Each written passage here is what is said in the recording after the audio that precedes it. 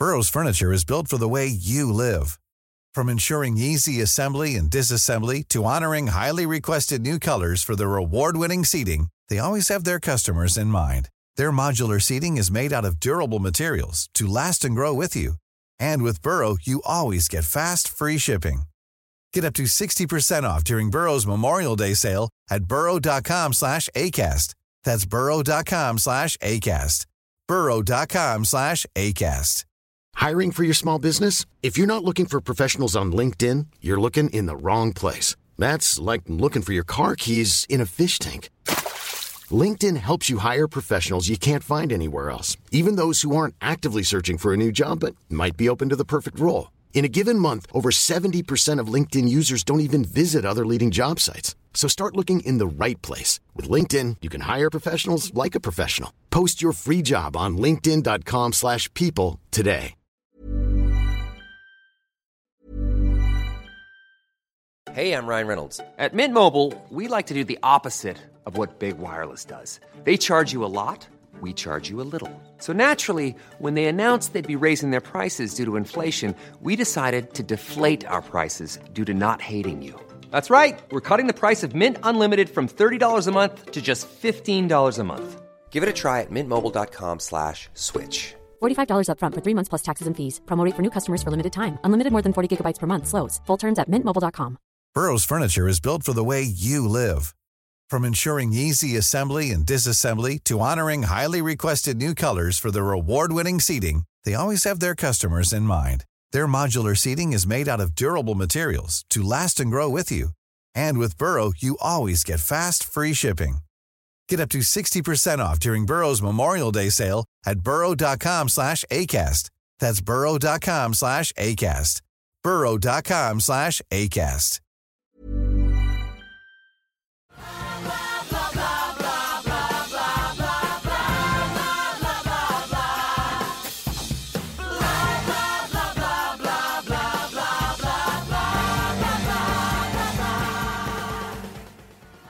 Hi, everybody. Welcome to the Billboard on Broadway podcast. I'm your host, Rebecca Milzoff, senior editor at Billboard and musical theater expert here. So I'm an all-around musical theater fan. I go into all shows that I see open-minded. But like so many people, I'm always especially excited to see a show that is truly original, both in its story and in its music. I think, as with any kind of music, it's exciting to hear creators who are experimenting and trying something new. And in these cases, even if the final product isn't totally perfect, we maybe appreciate the effort on a different level. Recently, I saw a new show that was extremely well done and, in a circumstance that's really all too rare these days, left me thinking and kind of absorbing what it had to say long after I left the theater. It's called Miss You Like Hell, and it's playing at the Public Theater in New York City right now. For those of you who don't know, the Public is technically off-Broadway, but it's known for having incubated some of the most exciting modern musicals that have gone to Broadway, from A Chorus Line and Hair to more recently Hamilton. So if I see a new musical is happening there, I know there's a pretty good chance that it's going to be great. Miss You Like Hell was written by the playwright Chiara Alegria Hudes, who is known for having written the book for Lin-Manuel Miranda's In the Heights, and the singer-songwriter Aaron McKeown. I'll let the stars of the show who visited the podcast describe its plot in more detail, but I'll just say for now that on one level, it's a road trip story about a mother and a daughter, but on another, it deals with some pretty serious issues in the country today, from mental illness to immigration. McKeown's score, the inventive choreography, and the refreshingly diverse cast all really give it a pleasantly informal feel. Sometimes it feels a bit like being at a rock concert. At other times, you feel like these characters are just sort of calmly confiding their feelings to you, not necessarily theatrically breaking out into song in a random fashion, as so often happens in Broadway musicals. Though she wasn't in New York, McKeown called into the podcast recently to talk about writing the music and what makes the show so unique and inspiring to work on. My two live guests are the stars of the show, Giselle Jimenez, who I really think has a sort of breakout Star is Born kind of moment as the daughter, Olivia, and Daphne Rubin Vega, who plays her quasi-estranged mother, Beatriz. Ruben Vega is, of course, known to any musical theater fan as the original Mimi from Rent, and I can assure everyone she still sounds amazing. And as a little sidebar, you'll hear in our conversation a random moment when she realizes we've met before, which was a few years ago. I wrote an oral history of Rent, for which I interviewed her. But I digress. Here is my chat with Erin, Giselle, and Daphne about Miss You Like Hell. Calm down, or it goes out the window. Mothers will make you eat your greens. Mothers will bring you midnight snacks. Mothers will teach you where you're from. Mothers will love you where you're at. Tolerate the combat wounds. Help you walk in heels. Mothers, get your first tattoo. ¿Estás loca? Just to start off, I was curious to hear from each of you kind of how you would describe the story and what the story to you is about. I'll go. We're all staring at Giselle. Yeah. So for me, this is a mother-daughter relationship, trying to rekindle their relationship because 4 years ago they had separated. And within those 4 years, Olivia falls into a deep depression. She considers suicide. She develops an online blog, www.callingallcastaways.tumblr.com, and she reaches out to the internet world for help. And she encounters a character named Pearl, and she becomes a friend of hers, and Pearl helps her out through the story. We also, the mother presents this road trip, and she agrees to go on. And in that journey, in that road trip, we meet different people. And through these different people that we meet, Olivia learns more and more about who she is, who she can be, perspectives that she used to have about her mother start to change in a good way for the better. And even though we talk about deportation and we talk about immigration, I feel strongly that this is about a relationship, a family story. Yeah. What about you? I agree. It's a mom-daughter relationship story. I think the powerful aspect to me is that these women have a certain courage to change the way they're thinking. And I think that the catalyst is pain, of course, and how we're capable of changing through very painful situations and growing very powerfully when we stop, I guess maybe I want to say, denying a certain aspect of ourselves. Yeah. When we when we lean into that which we're trying to run away from so desperately, we change, and we change for the better usually. Yeah. And realizing how strong we really are when we don't feel like we are strong. The strength of women, and how intelligent women are and can be. That you never hear that in a story. It's seldom that you see that in a story. And I have to say that I think it's pretty amazing that this is a story that really is about female friendship and is led by a female director and female composers and female playwright. Like, that's pretty, it shouldn't be so uncommon, but it is pretty cool that it's happening. Yeah, I would go so far as to say it's about female love. Like, full stop. Yeah. And the fact that it's driven by two Latina women is really not only a great privilege and honor for me, but it's not common. It's extremely rare. Totally. Erin, how are you doing over there? I mean, what these ladies said is beautiful, and the only thing I would add is that I think it's important to say that it takes place in America. You know? Oh yeah, that's right. That it's like it's not just a mother-daughter story. It's not just this picture of these two fierce, intelligent, complicated women, but it's them interacting with America and being acted upon by America. And that is, both represented by the audience that fills the seats, but also by our beautiful ensemble that sort of stands in for the audience in places. Mm-hmm. And the ensemble that looks like real people, by the way, which is there are old people, young people, large people, so small funny. people. It's great. Yeah, people keep remarking on this, both the way our ensemble looks, and also the fact that 3 women and 1 man, Danny Mefford, made this, and. To me, it's actually this is what my life just looks like. Do you know what I mean? I have actually always worked with women, and I have been fortunate enough to have all kinds of different collaborators from different backgrounds and in all different ways you want to slice the word diversity.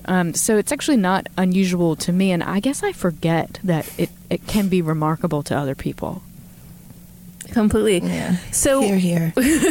So is this? I mean, this seems like a story that for all of you might not be so hard to relate to in some personal way, and certainly Daphne and Giselle, your performances are so down to earth and believable as kooky mom and totally fed up daughter.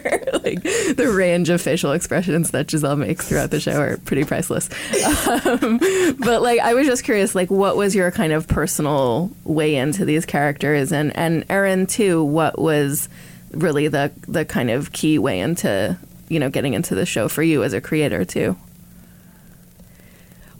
Well, I'll just speak quickly, just because you can't see me, and I'll get out of the way. And neither can anyone else, really. Yeah. So, that's what this is truly. No one can see us eventually. I would just say that, I got a mom. Everyone's got a mom. There's, that's one way in. It's kind of to me, it's kind of the only way in, and then the rest of the stuff just comes with it. But in the ways that this story is superficially not mine, I do feel really proud to be of service to it, and to use what skills I have to help tell the story of people that maybe superficially do not seem like it's my story, though I very much have a way in as well. So. You made the story. You collaborated. You co-wrote this. It wouldn't exist without you, but I guess, they created a vehicle, and I did a workshop 4 years ago, and I felt like I'm all in. There was something about this character that, because I lost my mom kind of early, I wanted to pay homage to my mother and all the strengths that I remember in her. And sort of take the best out of powerful women. What would I do if I were a powerful woman? It's a wonderful sort of meditation. And I was struck too, having spoken to you once before. Do you now remember? I have to say, as you began to speak, I was like, "Oh my God, I know Rebecca." I'm a real person. No, but it's just you weren't not real before. It was just your face just became completely recognizable in your voice, and just. I'm so glad. Yes. Hello. Again. I feel so much better years. now. Yes. Don't feel bad. I'm so sorry. I feel like when you're a journalist, your life is like one long string of remember me, we talked once, and then being no, you talked to a lot of people. No, but I do. But still. We did talk for a pretty long time. But I remember you talked a lot about you had a very sort of bohemian New York upbringing, and you were kind of in that Nuyorican Poets Cafe kind of scene, and I saw some parallels there with your character in the show in terms of the kind of world she comes from. I didn't think of it that way, but absolutely. I mean, she's a West Coast sort of, I had to conjure my, I had to work it or pay homage to being a Mexican woman, but the Nuyorican Poets Society is definitely the Latinidad that happens on the East Coast and the Bohemian legacy that I had. Yeah, absolutely. Giselle, we went off on a weird tangent. No, it wasn't. It was all relevant. I saw the. Anybody remember the Christmas tree on East 4th Street? No. It wasn't a Christmas tree, but it was the reference in Rent. It was a garden that was lit up, a sculpture. A lit up sculpture is a Christmas tree. Anyway, this was 20 plus years ago, so. It was made out of garbage. It was fantastic. Anyway. Yeah, well, I'm new to the show. This is my first time ever doing the show, and I lost my mother when I was 14. So I was raised by my father. So I really had to think about what if I had her during these teenage years, because I remember I was very upset growing up as a teenager, just frustrated because things that I would need to talk to my mother about, I didn't have her to talk with. So I would try to talk to my father, and he just wouldn't understand how to communicate with me. You mean your Cuban father? Yeah. Machismo. I love him. He's wonderful. Yeah. No offense, but I mean, yeah, I don't want to talk about anything in detail because he's a wonderful father. But just males dealing with young teenage girls, not easy. That speaks for itself, though, right? But I remember we were not good with communication, and I wrote him a letter, and I said, "I'm an American woman, and I have rights," and and it was like, "This is not Cuba, and we all have to have responsibilities, not just the women." And I slid it under his door. And then he wrote me a letter and slid it under my door, and he apologized for telling me that because I was a woman I had to do these things, because he was just going off of what he learned from Cuba, because he immigrated, he was from Cuba. He left when Castro came into power, so that's kind of what he knew when he was growing up. It's not that he thought it was the only way, it's just all that he knew. So anyway, that was my way of communication, and then we started to talk, but I remember just always being frustrated and upset, and everything was such a big deal. I remember, if I couldn't go to a party, I would just cry in my room. And I just remember just sulking in my misery. I couldn't get over it. And I just pulled from those memories, and I was like, all right, well, this is Olivia. She is upset, and there's things that she's not talking about, and it's obvious that she's not speaking with her father because he's allowing her to look the way she does. He's not addressing the fact that she's not showering daily. So he's really neglecting her in a way, and which could cause even more frustration. So I used an as if and went with that. And the writing is so beautiful, and it's just such a gift as an actor. It makes everything just easy because everything is written so well, There's something... the fact that he slid the letter under the door, there's That's this amazing. There's this desire, this willingness, at least this respect and civility, and to communicate, which is something that happens, I think, rarely nowadays. But yeah, we have more reasons not to communicate than we do too, and the thing that I feel so wonderfully about this piece is that we dig deep and do the work to change ourselves and be willing to take the other one in. But what I love most about your character is that, yeah, you messed up, but you don't allow that to affect the present nor the future. And you do everything that you need to do to make things right. And I feel like that's such an important thing for a parent, you know, just to know that there is hope, there is a chance to make things better. If you messed up as a parent, you don't give up. And if you did give up for a certain amount of time, now is still now, and you can still talk to your kid, you can still apologize, you can still humble yourself. Does what we're saying sound completely like another being, another beast? It sounds right to me. I mean, the thing is like I've definitely heard people describe Beatriz as a bad mom, you know, quote unquote bad mom, and I just disagree with that 100%. Because of all these things that we were talking about both of, you know, Olivia and Beatriz's like ability to listen, to be able to look at the past but not dwell on it. You know what I mean? The more I mean, people need to be.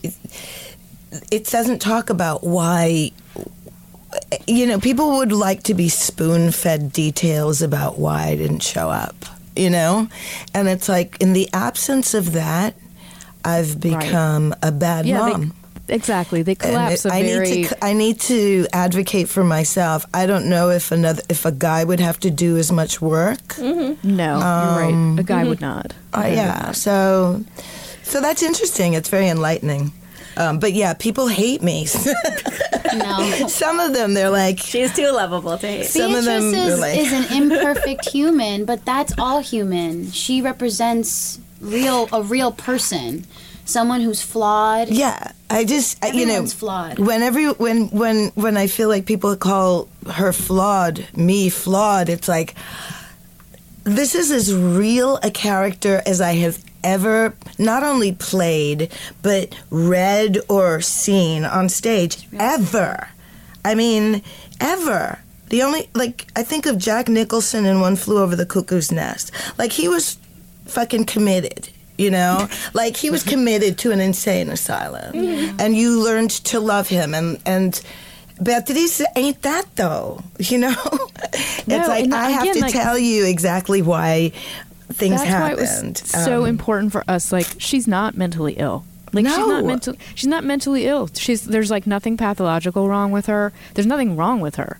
Period. She's who she is. Period. Yeah. And to me, like, a bad mom doesn't show up in the morning and say, like, come with me. A bad mom doesn't like express all the love and care that she's expressing in her own personal way. So I just find that frustrating that people reduce something to an irrelevant stereotype. Well, that's normal. I mean, when people see something that makes them uncomfortable, something that's not normal, that's, you know, they get upset.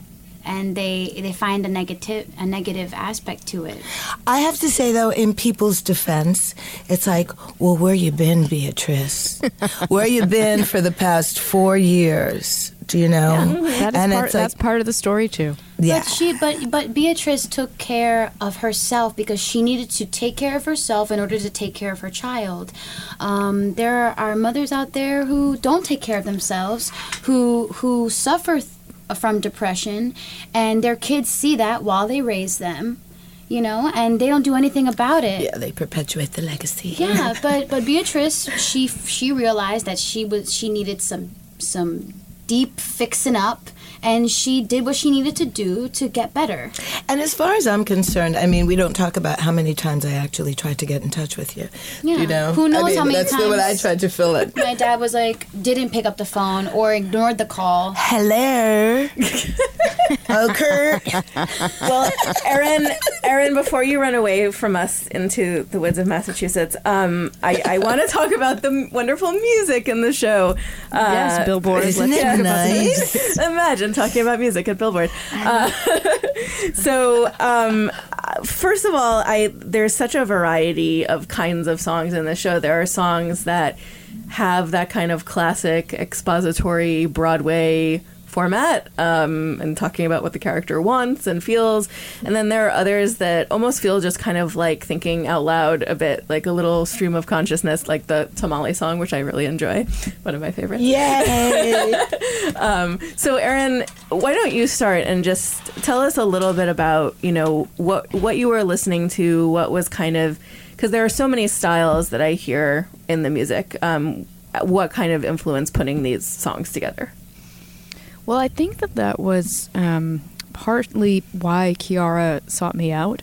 I've made a lot of records before I made this show, and they're all very different, and they all work in like all kinds of different styles and genres, and that's just my own taste and my own curiosity showing through. But also, it's philosophical in the sense that like I don't think. I've been saying this for 20 years, and it used to be like, I don't think anyone has, just one CD in their CD collection. And then it used to be, I don't think anyone has one kind of music in their iPod. And now it's like, I don't think anyone streams the one kind of music. So that's just something that I philosophically have been down with for a long time. And I think that was part of what Kiara was thinking when she was, trying to find a partner in this project. Because I remember saying to her early on when she was telling me about this idea and gave me the show to read, I remember saying to her, like, I am not comfortable or capable of writing quote unquote authentic Latin music. Like I don't do that. I don't want to try to do that. That doesn't feel right to me. So if that's what you're looking for, you should talk to somebody else. And she was like, that's actually not what I'm looking for. I really think, the music of this show needs to reflect the music that all kinds of people listen to in America. It might, want to feel like flipping through the radio station dials when you're driving, and you hear a bunch of different kind of things, and all of that exists on the airwaves in America. And so that was my way in. I was like, I'm totally down with that. So there are Latin elements in the show, and there are even like specific within, like as Daphne was talking about, Latinidad, like within the range of things that are part of Latin culture.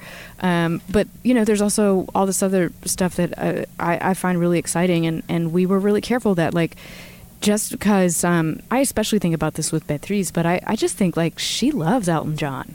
You know what I'm saying? Like, there was an iteration where I sang Purple Haze, didn't I? Sure, Led Zeppelin, Elton John, but then she also rock and roll. Then she also likes the Mexican folk music that she heard growing up, and then also the like border music.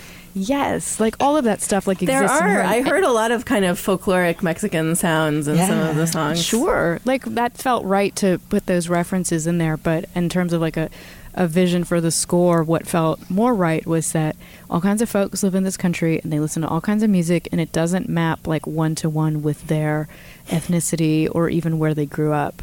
And I just find that to be real to the experience of people in this country. So that was the vision for it. And then, we just went song by song, person by person, moment by moment, trading playlists back and forth, having conversations of like, what kind of song would it be? That'd be so fun. Like, okay, we're going to Yellowstone. Like, what kind of song should happen in Yellowstone? And we arrive at a place where we're like, Prince. A slow jam. Yes, exactly. The Yellowstone slow jam is pretty sweet. Yeah, like I think Prince belongs in Yellowstone just as much as like John Fogerty or something. You know what I mean? Yes. Bridge. I mean, I hadn't thought about it until you're just kind of talking about this, but it is a bit like what it's like when you're on a road trip and you're kind of dialing through the radio and you almost are sort of stuck with listening to whatever there is in the state that you're in, and it may not be what you like or what you're used to, but you hear what people are into there, and it really does give you a sense of the variety of American sounds. And the thing that I think connects all of them, like compositionally, if you could point to one thing that is like the same in all the songs in the score, or what a theme of the score might be, would be motion and rhythm. Those things are really, really important to me, and they're in every song, and they're done in different ways in every song. So in Yellowstone, it's like the little groove that's like finger snaps and breaths. And in Lioness, it's like a drum kit just rolling through all the metal objects that the drummer can think of. Or like The Dirtiest Deed, it's a New Orleans parade rhythm. And then you get to a song like Tamales, and the rhythm is in the guitar, and the way the guitar repeats as if it were a drum beat. And then you get to the very end of the show in the epilogue music, and that's where all the genre is stripped away. That's where all the references are stripped away, and it's just like that kind of feeling of like we are moving forward.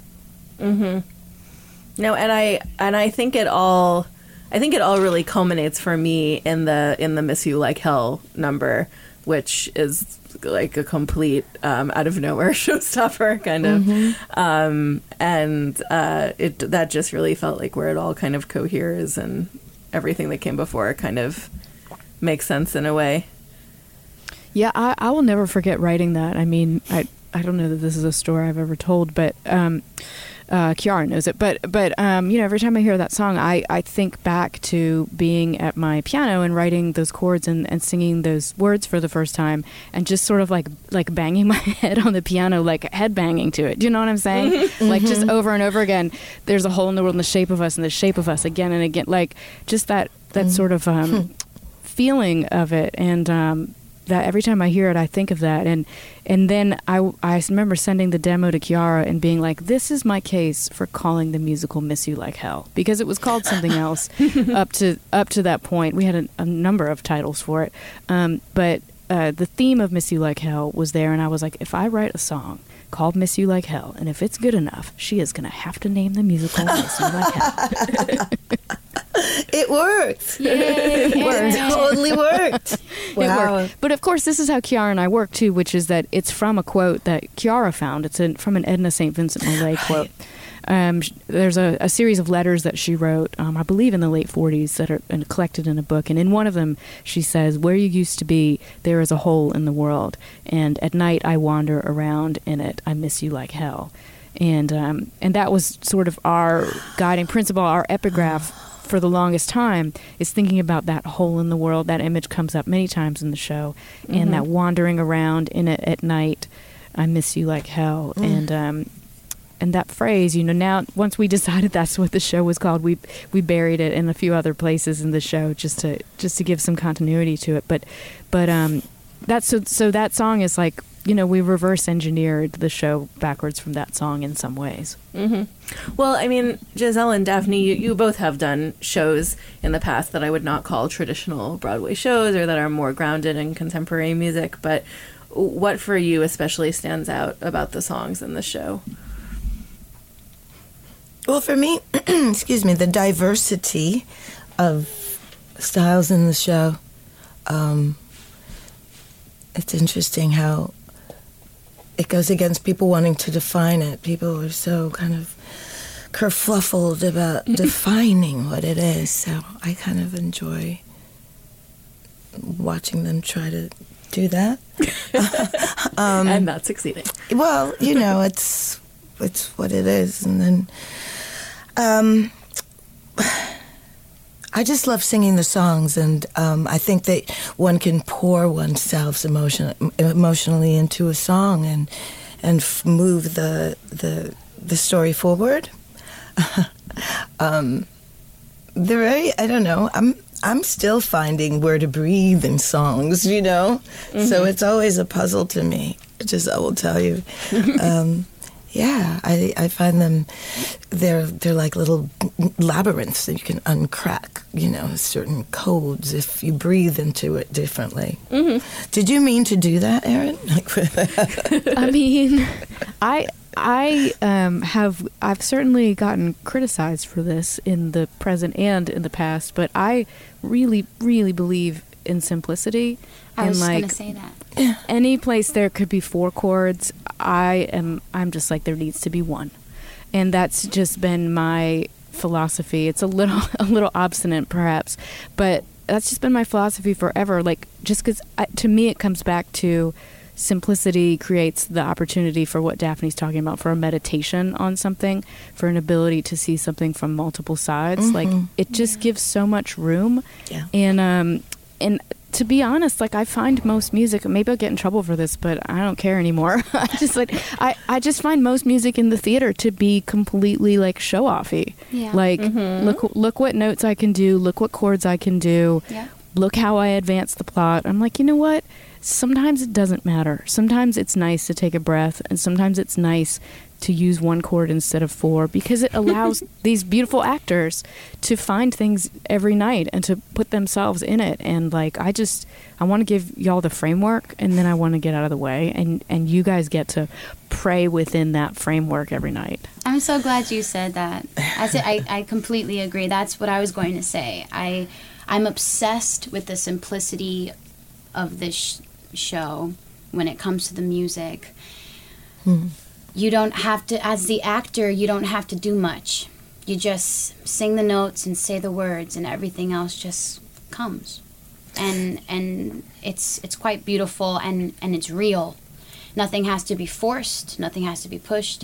And every night can be a little different because the writing is so strong. But I just have to say one more thing. The strings. But the strings. There's a lot of strings. The strings are magic. And, it's not a horn section, and it's not just straight up rock and roll, it's like which the is maternal section. It's just it's heaven, For me, it's the maternal section. Yeah, it's mom section. I hadn't thought of strings that way before. There's a more like, yes, that is all true. There's two things about the strings that I would say. I mean, one, they're the one instrument that's acoustic in the room. Everything else is sort of muted and shoved off stage to control the sound. So we really get to experience the strings like in a beautiful like one-to-one experience. But the strings though kind of musical, It's beautiful. And the other thing, honestly, the other thing is that when I was, I've never been able to afford to have a string section before, so I was like, we are having strings. There we go. Like, if you're going to give me this budget, I'm going to put strings in it, because I do know think that strings were especially expensive. But the strings, though. But the strings, though, they tend to be the what's the bare minimum, the idea. What's the bare minimum you can get by with is the general budgeting principle when it comes to music in theater, and that's a bummer. I mean, that's no different than singer-songwriter world either, to be honest. But I made an argument for the size band that we have because of the breadth and scale, I think, of the type of music that we are trying to represent, and the strings are, yes, they are the lungs. They are the hair. They are the corporeal body that, exists at the same time as all those electronic sounds. Mm-hmm. Yeah. I'm a French horn player, so I've always looked at the strings as something that outnumbers me. But I feel like I have a new perspective now. The French horn, that's wonderful. Very particular. I love that. It's extremely particular. Yes. Do you still play? Yeah, I try. I love that. Yeah. Me and my horn in my apartment building during quiet hours. Yeah. We're not during quiet hours. That's for the next podcast. I will be performing. Yeah. Well, I feel like seeing the two of you in this room we're in now, I feel like I know the answer to this question. But what was it like when the two of you met for the first time? Was it like immediate chemistry? Is good. I was there. No, I was there. It was good. I have to say, also Giselle in like the last scene, like the outfit and the purple streaks, like reminds me of someone else, like 20 years ago, very much. I mean, it was true. I said, "Oh my God, it's Mimi," and I mean, like so totally sincerely, like that's what happens when 20 years pass. Like you get this child that looks like Mimi. I mean, and it's funny because, I mean, your child, she's my child, right? Yeah. It's just wonderful. It's wonderful to have someone that looks like you when you look like me. I don't know how else to say it. It's a great, wonderful thing, and it's funny. I have to out Kiara because she was like, "Oh my God, you're gonna love Giselle. She's like a living Bratz doll." How dare you? I mean, in the most beautiful, fantastic way. I would never say Giselle that is in like any somehow kind hiding of... inside her shirt right now. I know.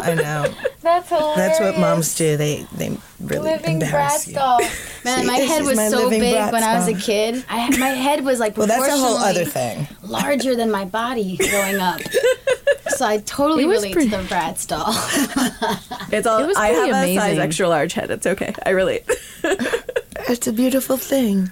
It was pretty amazing when they met for the first time, I have to say, because it was at Joe's Pub when we were filming these videos, these sort of promotional videos, and we cast Giselle because we were looking for like the best actor with the best voice who had like the most range, and that was Giselle.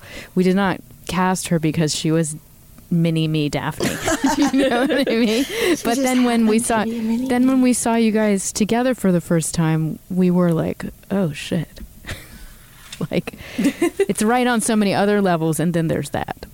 Yeah, I know. I was so nervous to meet Daphne because, like, she's Daphne Rubin Vega. Like, what? What is life? But when I met her, she was such a cool person. She's like, hey, what's up? Like, how's it going? Like, oh, what's your name? Like, but it was so cool because I was like, oh man, I think I knew your name when I met you. You know what I mean? Though she's just did. like, she's the cool girl on the block, and like I was like the nerdita, the nerd, like. I hope I'm cool enough, you know? No, and I don't she know just what that made is. she made everybody, well, not everybody. She made me feel relaxed. She made me feel like I belonged there. She didn't give me any kind of presence that made me feel like I should leave. And she's one of the most humble people that I've ever worked with. And even though she's a class clown, I will say, and I'm always like rolling my eyes when she does something goofy, it's really, I truly am in love with her. We're in love with each other. Yeah. Yes, we are. The truth comes and out. I am a goofy mom. And I love it. And I aspire to unleash my goofy side, you know, because I have that, but, you know, it's Isn't it hard funny to how release. roles get reversed? And, you know, if there's a goofy one, there has to be like, you know, The one that's like, all right, the calm compliment, down. yeah. Yes, balance happens. the balance. Yeah. She started out as a goof right away, and I was like, all right, well, I got to be the one to hold down the fort. All right. You guys are awesome. I love you. Oh, you have to run. go. Yes. Into the I wish I woods. didn't have to, and I'm sorry to not be able to stay on the line and talk with you more. But Rebecca, thank you so much. No problem. Thank you. And Daph and Love you, GZ, I'll see E-Rock. guys I'm gonna soon. miss you Love like hell. We'll see you soon, though. Hey, you should call the musical that. Ding, ding, ding. Light bulb. And still we're not done. Where the forest burns and then comes sun. There are canyons where the river runs and leaves its scar. There you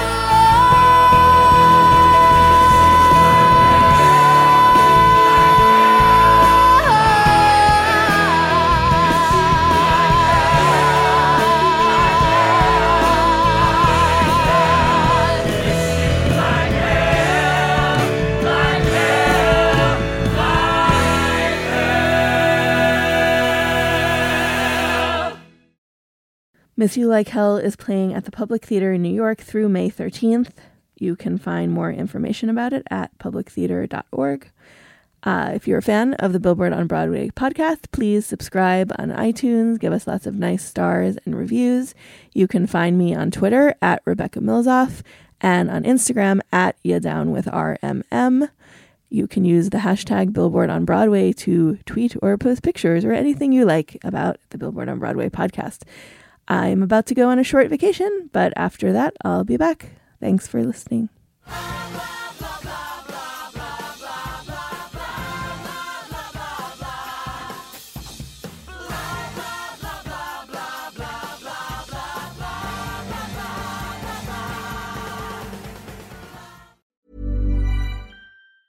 Mom deserves the best, and there's no better place to shop for Mother's Day than Whole Foods Market. They're your destination for unbeatable savings, from premium gifts to show-stopping flowers and irresistible desserts. Start by saving 33% with Prime on all body care and candles. Then get a 15-stem bunch of tulips for just $9.99 each with Prime. Round out Mom's menu with festive rosé, irresistible berry chantilly cake, and more special treats. Come celebrate Mother's Day at Whole Foods Market. Even when we're on a budget, we still deserve nice things.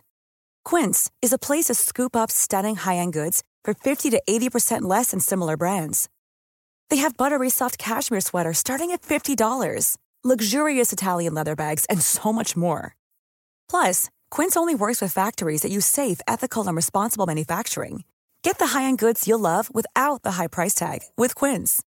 Go to quince.com/style for free shipping and 365-day returns.